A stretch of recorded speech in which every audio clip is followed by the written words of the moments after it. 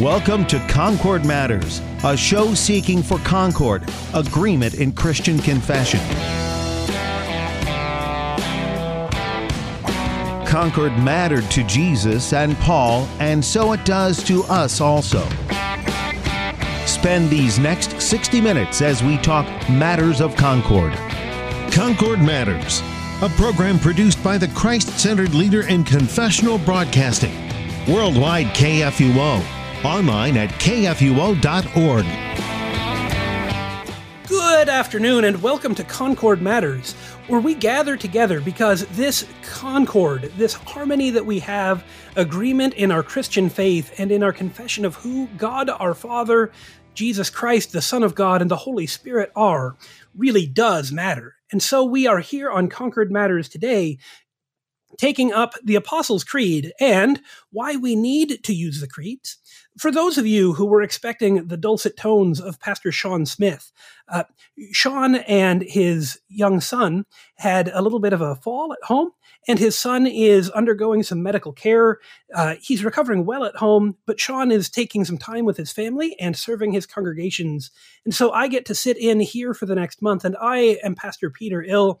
I get to serve God's people as pastor at Trinity Lutheran Church, and that is in Millstadt, Illinois. Gathering with us today to participate in this concord and harmony that we have is Reverend Dr. Kirk Clayton, who gets to serve as pastor at Zion Lutheran Church in Mascoutah, Illinois. Pastor Clayton, it is wonderful to have you here on the program with us today. Well, thank you so much for the opportunity to be with you. It's always a joy to be able to confess the faith and to do so in a public forum such as this opportunity on KFUO as well. And it is wonderful just to get to recognize that Dr. Clayton got his PhD degree in apologetics, especially in light of confessing the gospel in light of the new atheists today. And that helps us to kind of start thinking about the Apostles' Creed, creeds in general, and why we need them. The Apostles' Creed is of the three ecumenical or universal creeds that are confessed through the entire church. Is the oldest. And as we get to study this creed, Pastor Clayton, what's the history of the Apostles' Creed? Why does it matter? And why was it needed when it was written? Well, before we talk specifically about the formulation and need of the Apostles' Creed, let's take a step back and talk about the importance of confessing the faith in general first. The Christian religion has always been one that professes a teaching, a doctrine, a belief system handed down to us starting from Jesus Christ himself and then spread from there through the apostles. Even before that, Judaism is a religion that is marked by writings, by beliefs, and we could even say by a creed. We could go back to Deuteronomy chapter 6.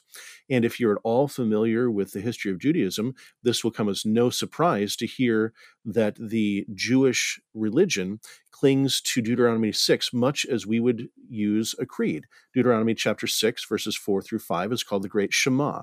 Hear, O Israel, the Lord our God, the Lord is one.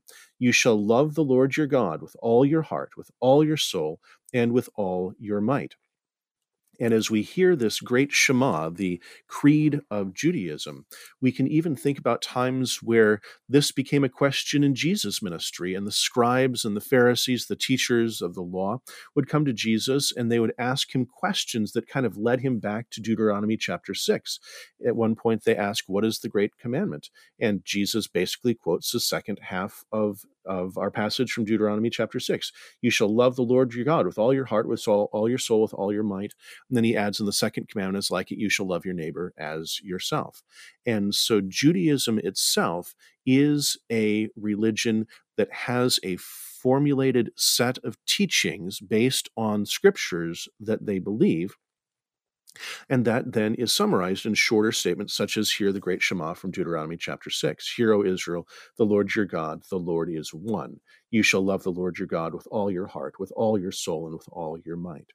Jesus then goes on to call for his followers likewise to be ready at all times to make a statement of faith, to confess, and to confess specifically that Jesus is the Lord, that Jesus is God, one with the Father, one with the Holy Spirit, as we'll talk about a bit later.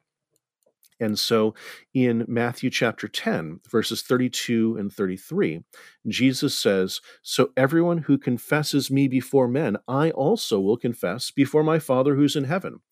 But whoever denies me before men, I also will deny before my Father who is in heaven.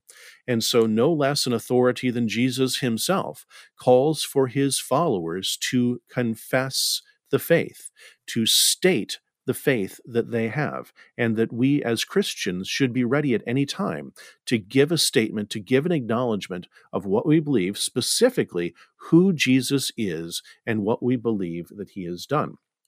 I might also make a comment here about confession, because confession sometimes is used two ways in the church. We might be familiar with the idea that we confess our sins. And so in the Lutheran Church, at the beginning of the divine service, we have the confession and absolution. We're using confession in a little bit different sense here in terms of confessing our faith. To confess, if you take the word apart, means to say, to say the same thing. So as we confess our faith in Jesus Christ, what we are doing is we are saying the same thing about Jesus Christ that our brothers and sisters in Christ say about him throughout the world and, in fact, throughout time and history. And so to confess Christ is to speak consistently of Jesus Christ, and then by extension also of the Father and the Holy Spirit in the same way, and in fact, using the same words that the church has used for 1,500 years, 1,700 years, almost 2,000 years. And so to confess, as Jesus calls us to do, is to speak consistently, to speak the same words of faith about the triune God as the church has used to express our faith in triune God from the time of Jesus and the apostles onward. So that gives us some idea as to the nature of confession itself, that Jesus calls us to confess him before men, that he would confess us, acknowledge us before his Father in heaven. Now, the church then took this admonition very seriously, and we see how then this act of confessing Jesus and saying what it is that we believe about him and about the nature of the triune God works its way out through the New Testament. Now, there is a legend about the Apostles' Creed that we'll just mention here briefly, that the Apostles' Creed was written by the 12 apostles in Jerusalem. It was actually given a date. It was said it was 10 days after Jesus' ascension, which is the day of Pentecost. And as the Holy Spirit was poured out, the legend says that each one of the 12 apostles was, by divine inspiration, given a phrase of the Apostles' Creed that we then have in our form today. So as the Holy Spirit was poured out, St. Peter was moved to say, I believe in God the Father Almighty. And St. Andrew was moved to say, maker of heaven and earth, and so on. And so then they divide up the creed into 12 different phrases, each one supposedly contributed by one of the 12 apostles on the day of Pentecost. It's a nice story, probably highly unlikely that the creed actually originated in that exact way, in part because we don't actually see the exact words of the creed that we have now known as the Apostles' Creed recorded anywhere in Scripture. We do have other basic creedal formulas recorded in Scripture. And so if the Apostles' Creed had been given in that way on the day of Pentecost, directly to the 12 apostles, each one contributing one phrase, we probably would have had it written down somewhere. It's probably just a pious legend, but it's a fun one, and we can have fun every now and then. Now, what we do have are statements for example, in Paul and other apostles, where they will very clearly say, this is what has been taught in the church. And we are going to give you in our writing now the same thing that the church has already said. One example of this is in 1 Corinthians chapter 15, which we refer to as the great resurrection chapter of the Bible. And St. Paul says this in 1 Corinthians chapter 15, verses 3 and 4. For I delivered to you as of first importance what I also received, that Christ died for our sins in accordance with the Scriptures, that he was buried, that he was raised on the third day in accordance with the Scriptures. Now, there are a couple of things there to look at. One, this one kind of flies under our radar screen a little bit, and it's this. St. Paul says, for I delivered to you as of first importance what I also received.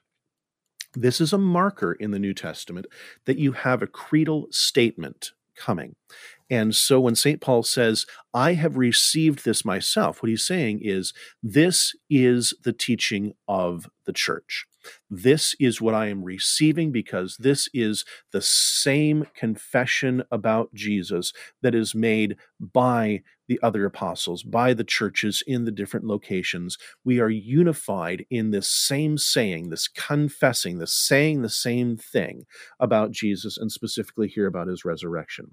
So we kind of miss this sometimes, but there are various times that St. Paul will do this. He'll say, this is what I received, and now I pass on to you. So what he's saying is, I'm not making this up.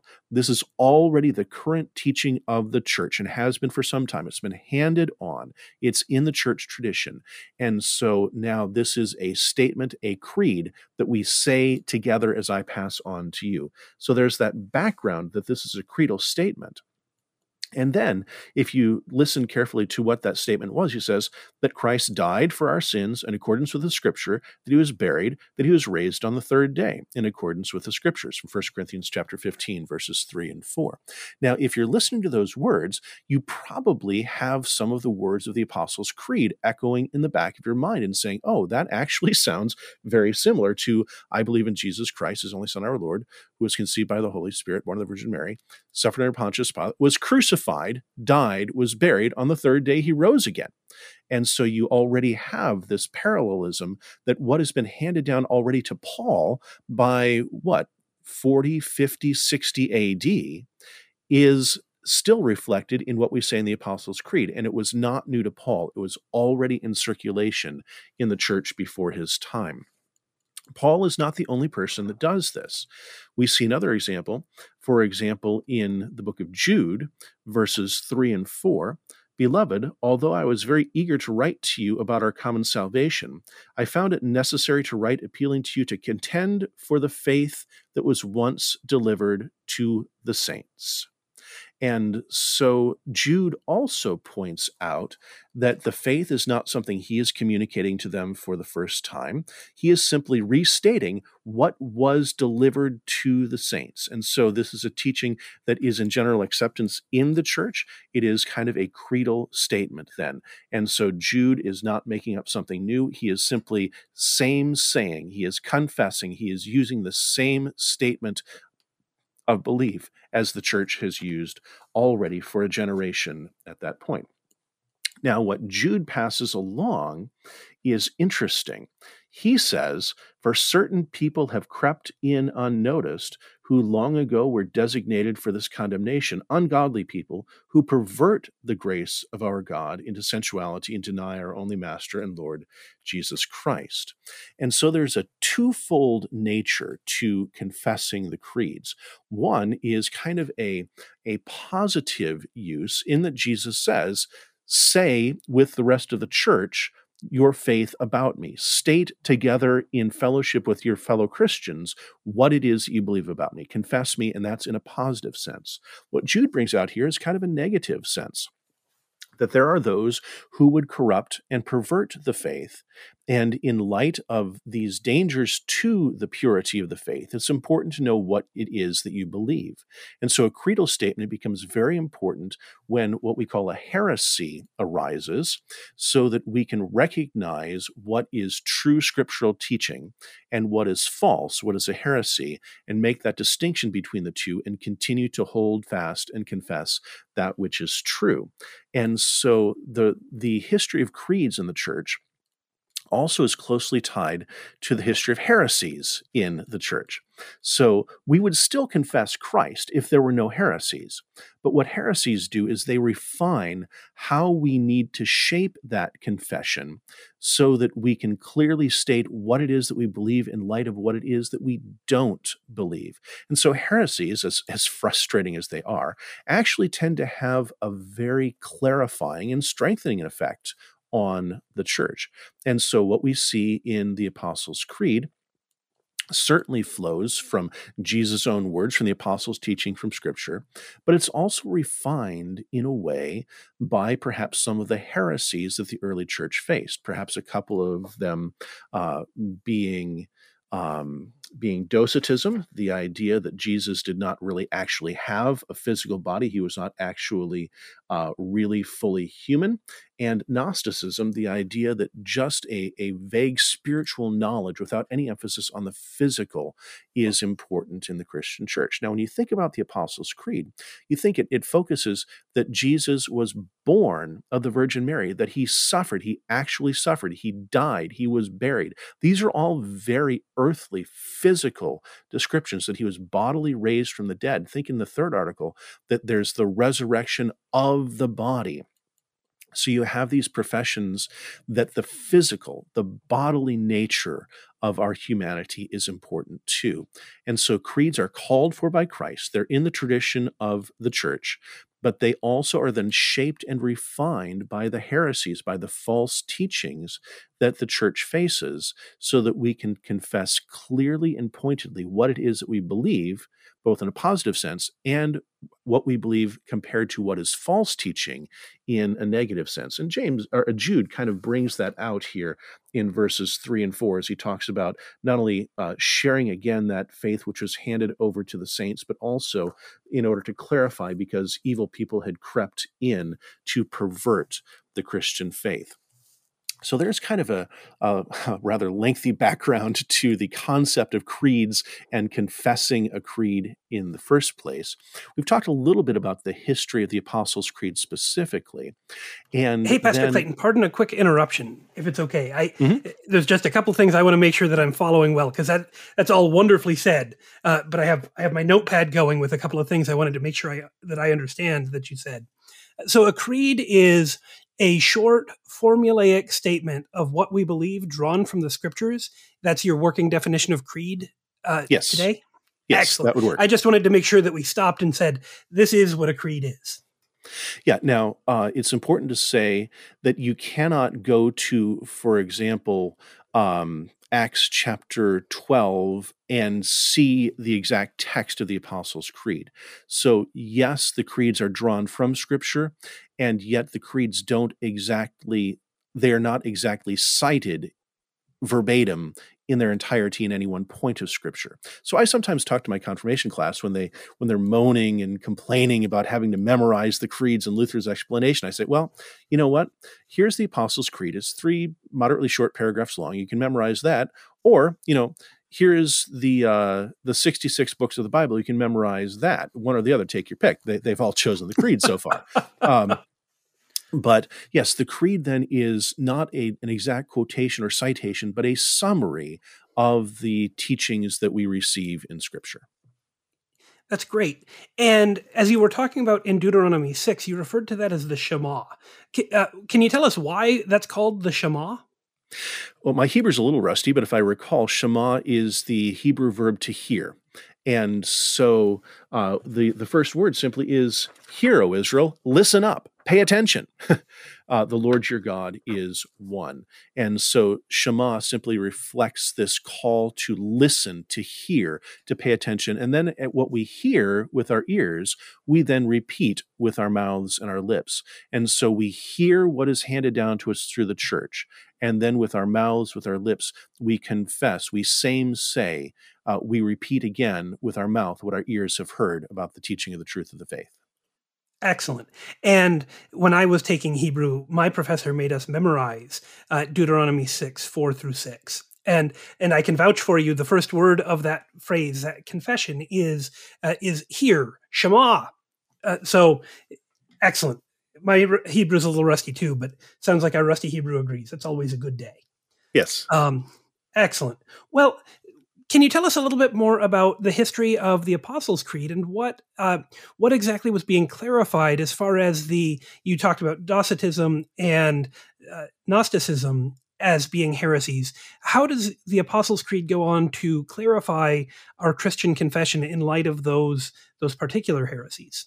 Well, this is where things get a little bit murky, because the Apostles' Creed, as we have it recorded today, the exact words of the Apostles' Creed don't seem to be reflected exactly until maybe the 500s, maybe the 700s AD.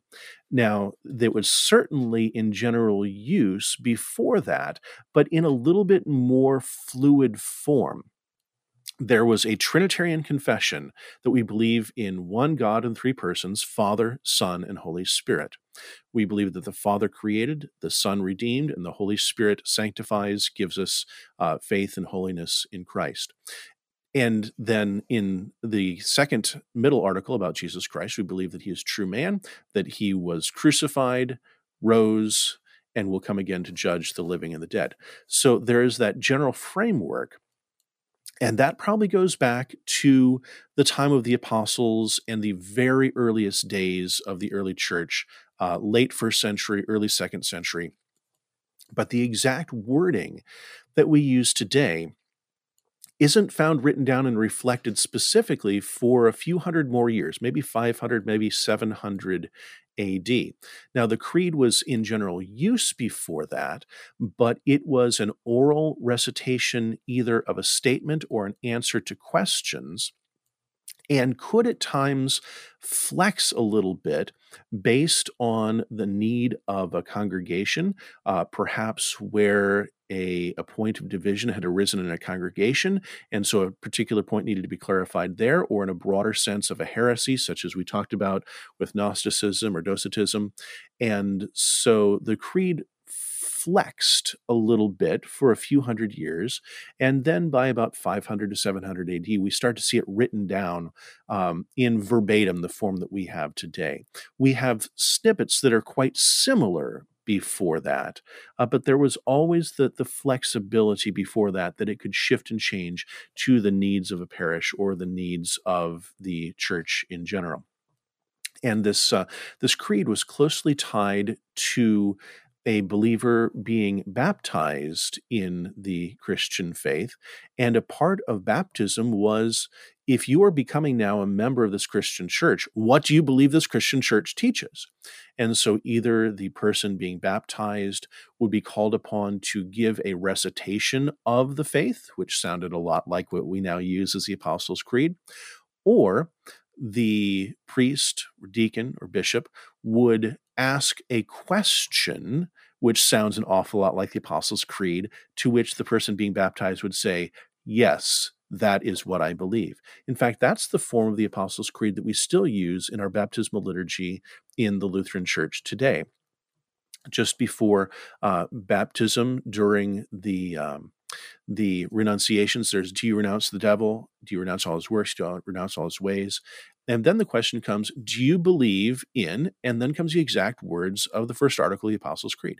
Do you believe in God, the Father Almighty, maker of heaven and earth? Yes, I believe.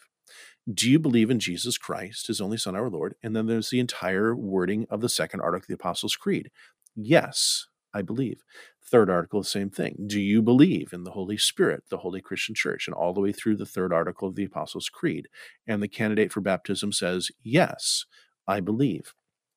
And so the creed for the first few centuries was used very specifically in this instance of baptism to make sure that the person being baptized recognized what it is that the church that he or she was being baptized into, the faith that he or she was being baptized into, contains. And so there were some variations that could say, well, in this congregation, there's a group that particularly needs to hear more about this, so we're going to expand this a little bit in the question posed to the baptismal candidate. In other places, maybe something else needed to be taught. So there was some variation, some fluidity. Then by about 500 to 700 AD, it became pretty standardized and very recognizable based on what we would still see today in the Apostles' Creed. But the faith delivered to God's saints hasn't really changed. The way it was articulated and said out loud flexed a little bit, but in general, what we know as the Apostles' Creed was in use with a little bit of variation. How early would you say? Maybe like 150 AD, before or after that? I would probably sense before that. There's certainly nothing in the Apostles' Creed that would not have been taught by the apostles. They may not have, on the day of Pentecost by divine revelation recited these 12 statements verbatim, but they certainly had the foundation of all of those teaching. And I don't think it's out of the question that by the late first century, very early second century, that you would have this type of practice going on, especially in terms of the rite of baptism. And I believe, if I'm recalling correctly, that something fairly similar to the Apostles' Creed is noted by Irenaeus, who was a student of a saint named Polycarp, who was a student of, wait for it, St. John, the Beloved Apostle. And so you have something very similar to the Apostles' Creed just 2 generations after the Apostles, and that's when it's written down. That's when we have a written recording of something quite similar to the Apostles' Creed, which means that it wasn't anywhere new at that point, that it had been in practice for some time already. And so as we see with St. Paul in his very creedal statement, very similar to the middle part of the second article of the Apostles' Creed from 1 Corinthians 15.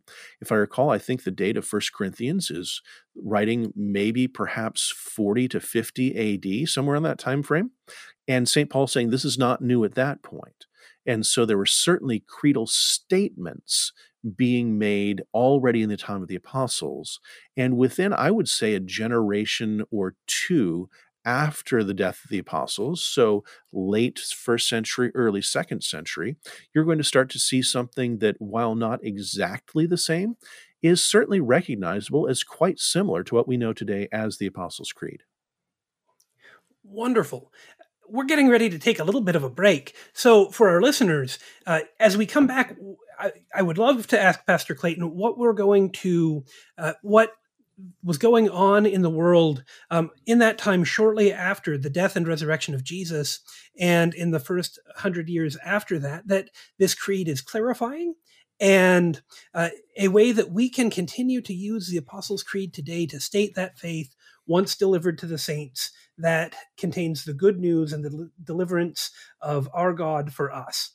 So with that, we'll take a short break here on Concord Matters. I am Pastor Peter Ill, sitting in for Pastor Sean Smith, and we're joined today by Pastor Kirk Clayton from Zion Lutheran Church in Mascoutah, Illinois.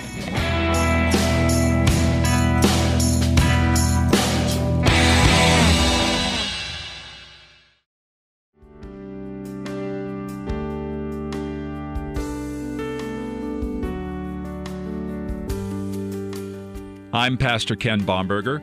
Join me weekday mornings at 7:15 for Oratio, your time of scripture, meditation, and music on KFUO, Christ for you, anytime, anywhere.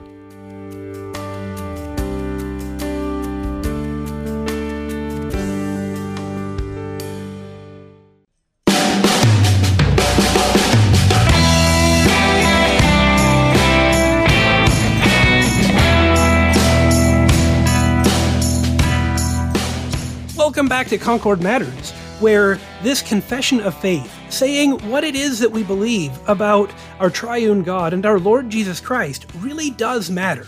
And today we get to do that in terms of the Apostles' Creed. I am guest host Peter Ill, pastor at Trinity Lutheran Church in Millstadt, Illinois.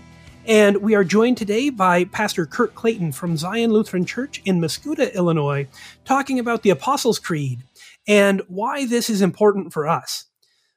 Pastor Clayton, before the break, we got to visit a bit about the history of creeds in Scripture and their importance, how they were instructed and given to us by Jesus, even though we don't have the words of the Apostles' Creed as we know it today. And that creeds often are a reflection to clarify what is going on in the world around the church. What kind of things were going on early in the church's history, maybe in the 2nd century, that the Apostles' Creed was reacting to and clarifying? Well, sometimes we get a little bit confused in our day and age in that we live in a cultural setting that has a lot of influence from Christianity in it. That was certainly not the case in the early days of the church.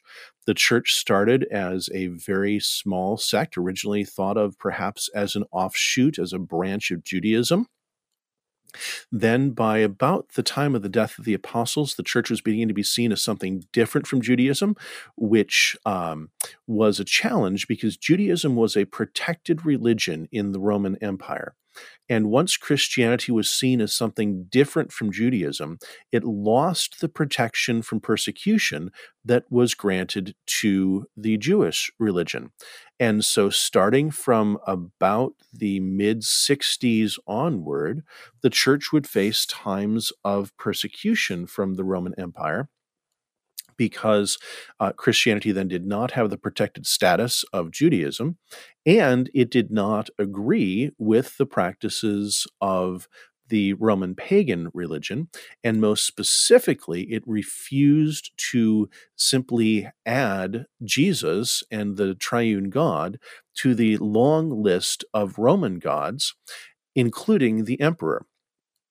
And so Roman religion tended to be very, very tolerant so long as you acknowledged their gods. You could do whatever you wanted. You could worship whatever or whoever you wanted so long as you acknowledged the Roman gods, Jupiter, Saturn, and so on, and acknowledged the Roman emperor as being divine. And perhaps you might be called upon to place a little pinch of incense in an incense burner in honor of the emperor as a divine god. Now, Christianity, following from Judaism of saying there is only one God, refuses to do that. Now, Judaism had received some protected status in the Roman Empire. Christianity did not have that.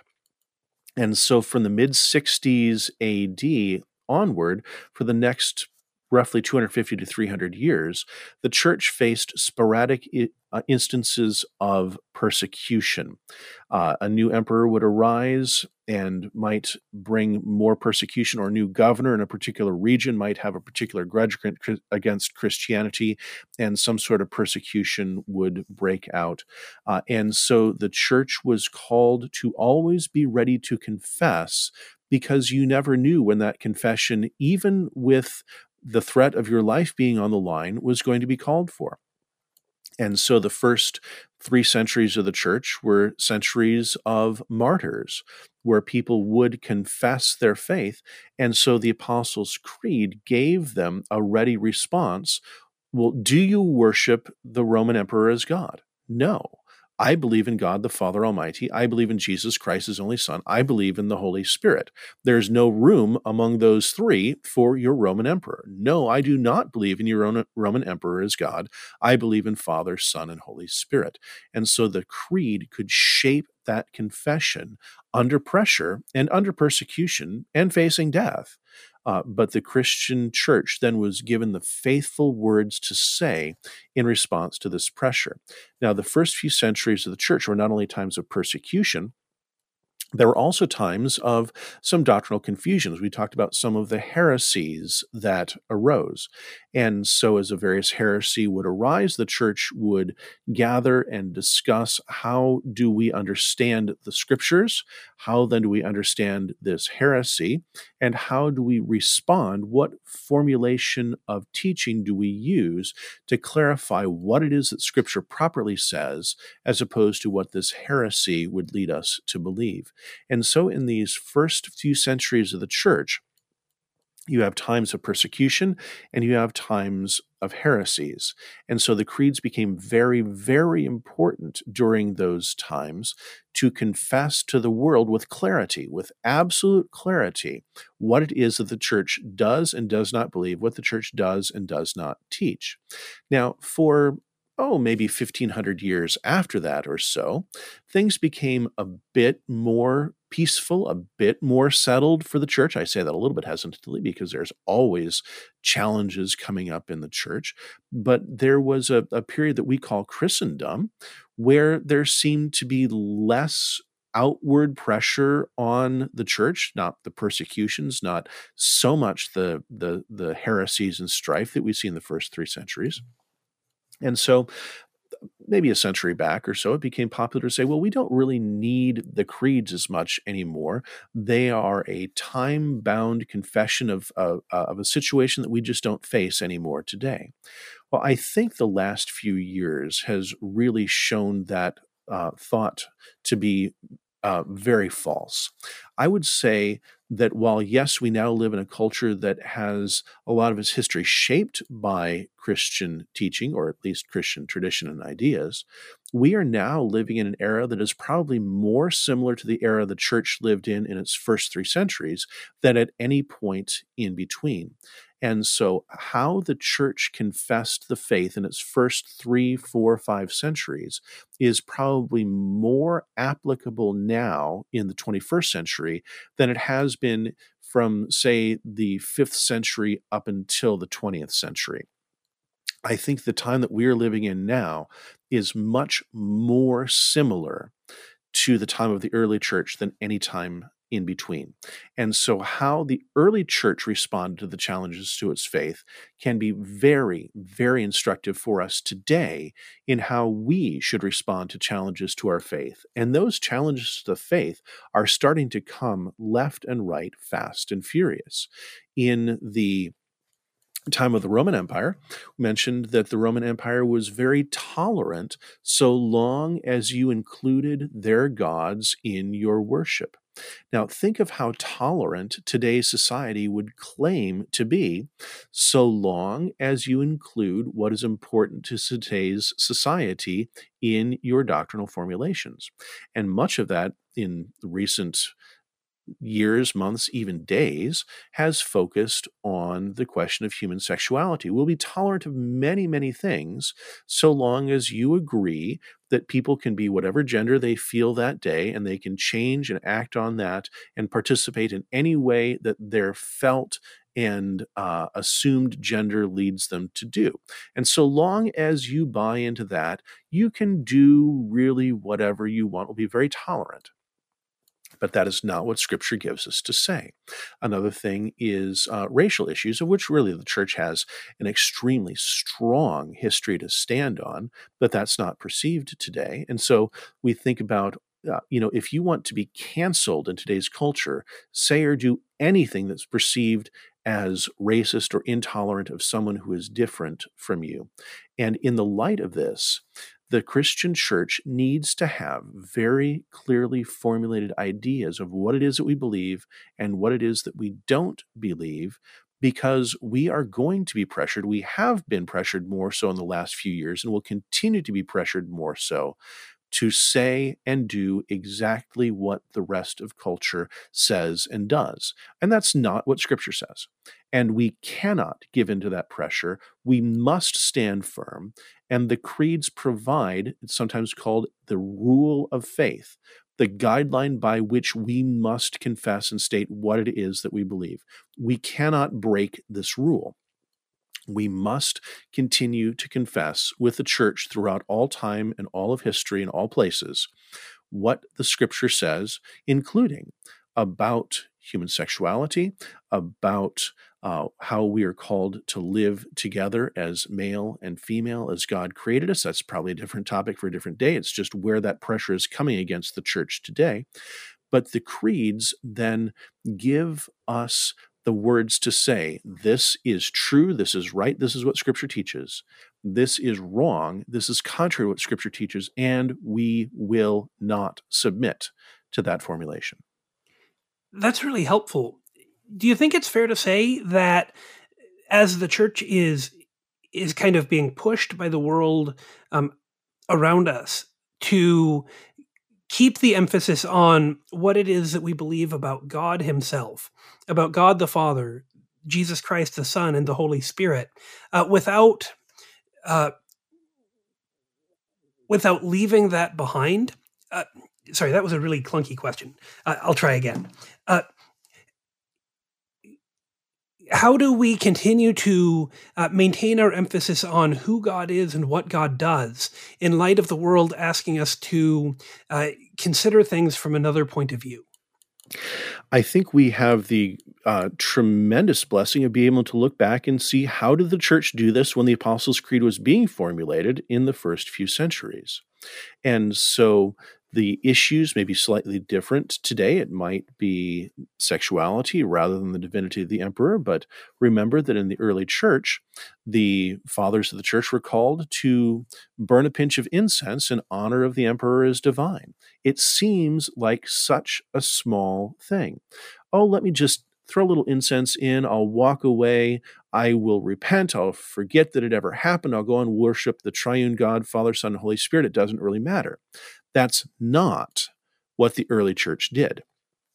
And so we might be tempted to think, oh, the world around us is wanting us to bend just a little bit here, just a little bit there. It really doesn't seem significant. We'll come back into church. We'll say the right and true thing in church. We're just called upon to fudge just a little bit somewhere else. That's not what the early church did. That's not what the martyrs of the early church died for. And we dare not transgress their memory by giving in on a minor point of doctrine when they refuse to give in on burning a pinch of incense to the emperor. We dare not save our necks and our skins when they did not save theirs, but boldly confess the Christian faith in opposition to the demands of culture around them, and received the white robe of martyrdom that we sometimes run away from. And so we learn from the early church what it is to confess and to stand and be faithful even under pressure. We cannot forsake the heritage given to us by our fathers in the faith, including the martyrs of the first 3 centuries of the church, by becoming traitors to the doctrine that we've been taught in any small form at the pressure of culture. We must continue to confess the faith as the early church did, using the creeds to guide and to formulate our confession before the world, because we are not given to change even one dot, even one stroke of God's word for the whims of the world. We may not do that. We are called to stand. We are called to confess. We are called to acknowledge exactly who Jesus is and what he has said before men, that he will then acknowledge us before his Father who is in heaven.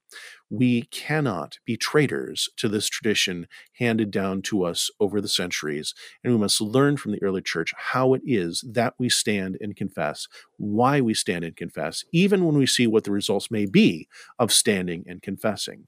We confess the triune God, Father, Son, and Holy Spirit, and is his word alone as being the rule and guide for our life.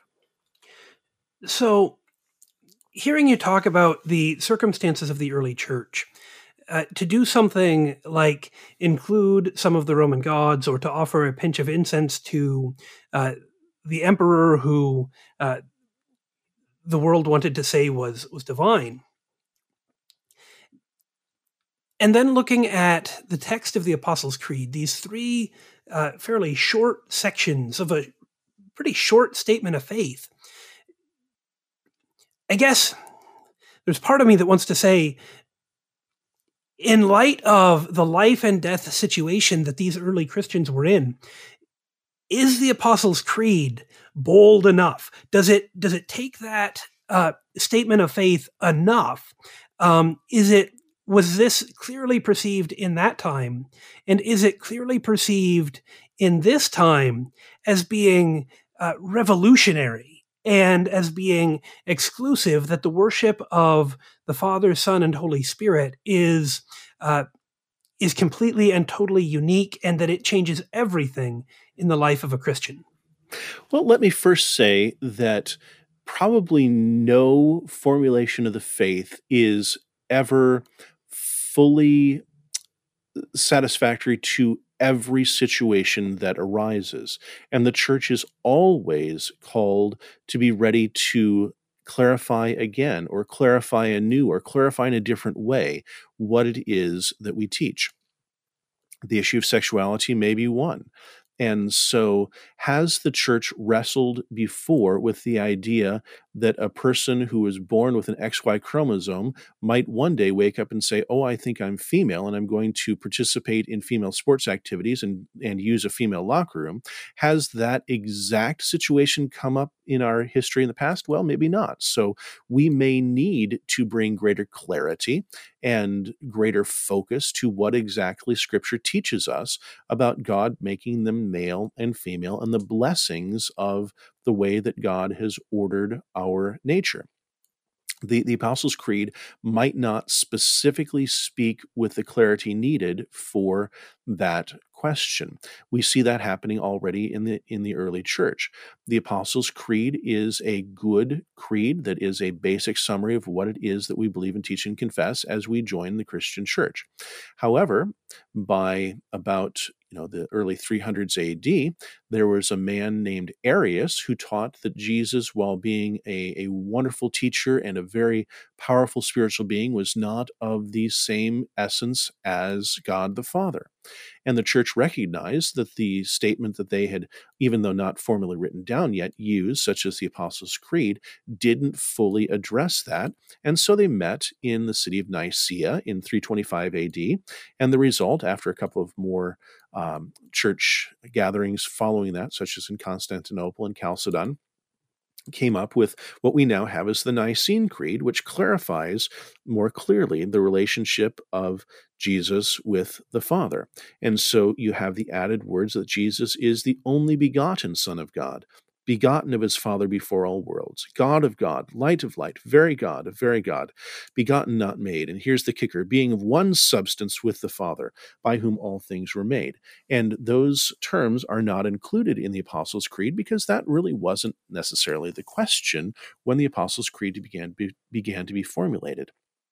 And so there's always the sense that as new challenges arise, the church may need to perhaps lengthen, perhaps clarify certain points of doctrine, but in no way does that reduce the importance of the creeds that we have received.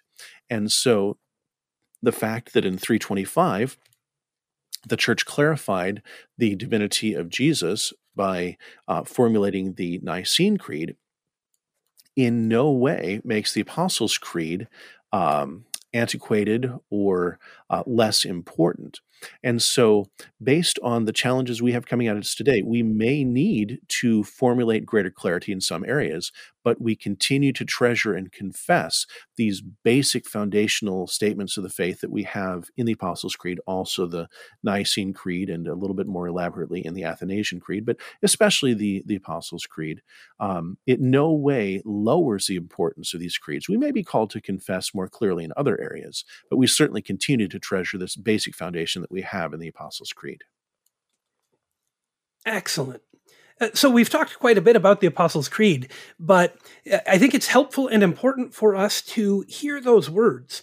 And so the Apostles' Creed is recorded for us. We use it in our church services in the Lutheran tradition, and it's recorded for us in the Book of Concord, the Reader's Edition, of the Book of Concord on page 72. And in the Lutheran Service Book, if that's something that you have available to you, if you open just the back cover of your Lutheran Service Book, it's printed right there, right in the inside back cover of your hymnal as well. But the Apostles' Creed goes like this: I believe in God, the Father Almighty, maker of heaven and earth, and in Jesus Christ, his only Son, our Lord, who was conceived by the Holy Spirit, born of the Virgin Mary, suffered under Pontius Pilate, was crucified, died, and was buried. He descended into hell. The third day he rose again from the dead. He ascended into heaven and sits at the right hand of God the Father Almighty. From thence he will come to judge the living and the dead. I believe in the Holy Spirit, the Holy Christian Church, the communion of saints, the forgiveness of sins, the resurrection of the body, and the life everlasting. Amen. Pastor Clayton, as I think about these words, it gets me thinking that the beginning and the end are really, really straightforward and consistent with the Nicene Creed and with the Athanasian Creed. But there are a couple of parts in the Apostles' Creed as it talks about Jesus that don't show up in especially the Nicene Creed. It talks about how it is under Pontius Pilate that Jesus was crucified. And it references that Jesus descended into hell. We have a whopping about 5 minutes for two kind of really big thoughts. But why is it important that Jesus suffered under Pontius Pilate? And what's the significance in a really short form of Jesus' descent to hell? Well, it's interesting. The reference to Pontius Pilate takes the Christian faith in a way out of the realm of fairy tales and plants it smack dab in documentable history. In fact, I remember a course I took with Dr. Feuerhahn at the seminary at one point that he mentioned that a great liberal scholar said that he was very happy confessing the creeds until he got to this part about Pontius Pilate, and then he would always kind of choke. Because until you get to Pontius Pilate, everything can just be relegated to the realm of the spiritual, and we believe that there is this great deity. But when you start to say that he actually came into history, because Pontius Pilate is a demonstrable figure of history, and once you say that Jesus suffered under Pontius Pilate, you are not making a spiritual claim, you're making a historical, factual claim, saying this really happened. And here's when it happened. We know when Pontius Pilate was the governor of Judea from the late 20s to the early 30s AD. I think maybe 27 to 35. I may be off by a few years one way or another there. But we know the dates that Pontius Pilate was in Judea. And so we know when Jesus was in Judea and when he was crucified and rose. It was within that time frame, within that window. If it would be documented to be outside of that, then the Christian faith would be proved to be inaccurate and wrong. But it hasn't been. All of the extra biblical evidence, of which there is much, points to the fact that Jesus was active exactly where the creed puts him and exactly when the creed puts him in the time of Pontius Pilate in that area. And so that sounds like, oh, I'm sorry, go ahead. And so to say that we recognize that Jesus suffered under Pontius Pilate moves the creed and moves the entire Christian faith out of simply the realm of spiritual speculation into actual factual history. And that seems like it's taking that idea of Gnosticism, that everything is spiritual and that the physical doesn't matter as much, by locating the Apostles' Creed and Jesus Christ himself in time. It's saying, yeah, this isn't Gnostic at all.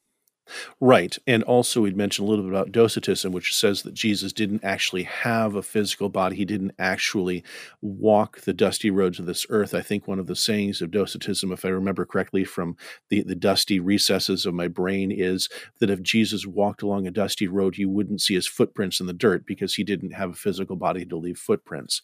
Well, this phrase of the Apostles' Creed, that he suffered under Pontius Pilate, not only said that he left footprints in the dust, it said he left bloody smudge marks on the wood of a cross. That is how physical he was. He physically was nailed to a cross. Nails went through his skin, muscles, tendons into the wood of the cross behind. He bled real drops of blood onto the wood of the cross and onto the ground below. And he physically died. We see this coming out again at the end of the creed, where we say about the resurrection, that we believe in the resurrection not of the person in some abject sense, not the resurrection of the spirit, but we say we believe in the resurrection of the body, that as Jesus bodily, physically rose from the dead, as his heart, which had stopped beating on Friday, resumed beating on Sunday, and the body of Jesus Christ physically emerged from the tomb, so we believe that we will bodily rise from the dead at the last day, and our hearts, which at some point will have stopped beating, will resume beating, our lungs will begin processing oxygen again, and we will emerge from our tombs just as Jesus did from his. Christianity is not an abstract spiritual religion floating around on the clouds. It's a flesh and blood religion that believes that our salvation involves our physical bodies and that we will rise physically just as Jesus rose physically. And so these words, crucified under Pontius Pilate, and that we believe in the resurrection of the body, root Christianity in all of its physicality and earthly glory in the way that God has created us, as we talk about in the first article of the Creed, that God is the creator of heaven and earth, and that creation is in God's intent good, and that is what we hope to be raised in the new creation, with our physical bodies restored and living again. Because Jesus physically died and rose, we will die, and physically we will rise again too. And these words, under Pontius Pilate and the resurrection of the body, root us in that physicality.